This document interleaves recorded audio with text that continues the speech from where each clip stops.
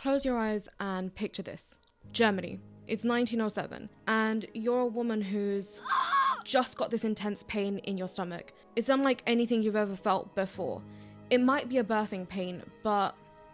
Before you know it, you're being rushed to hospital. Unlike your friend, Anna, who gave birth at home. But for some reason, your pain feels different. That stinging smell of bleach just wafts up your nose. The last thing you see when you're in the operating theatre is Dr. Carl Gauss filling up a syringe with a clear liquid, and you see the nurse has some gauze in her hands. It's been a few hours, and you're up, feeling drowsy. Your body aches, and you've got a sharp headache.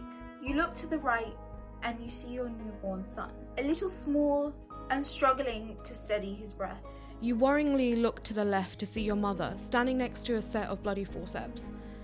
She whispers to you, "Be grateful you were asleep." And you have only one thought. Is it always going to be like this? Looking back at history, it didn't take us long to find examples like this, of women being put on the back burner for so long. From hysteria to being called emotional, women's issues have always been neglected again and again. And only now have we started talking about our pain. And yes, that's including you. And with our pain comes a history of medical negligence, violence against women, and just a lack of biological understanding. Finally, it's time to change that. Are you fully awake now? Feeling less drowsy? Open your eyes, because on this season of The Growth Medium, we're debunking myths and misinformation around so many different topics in women's health. I'm glad your headache is wearing off a little bit.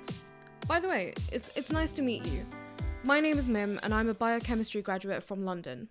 And I'm Sarah, a second-year medical student, also in London. And we'll be seeing you every Monday to help with your confusion. In exchange, please leave us a 5-star review and go give us a follow on our socials. See you then.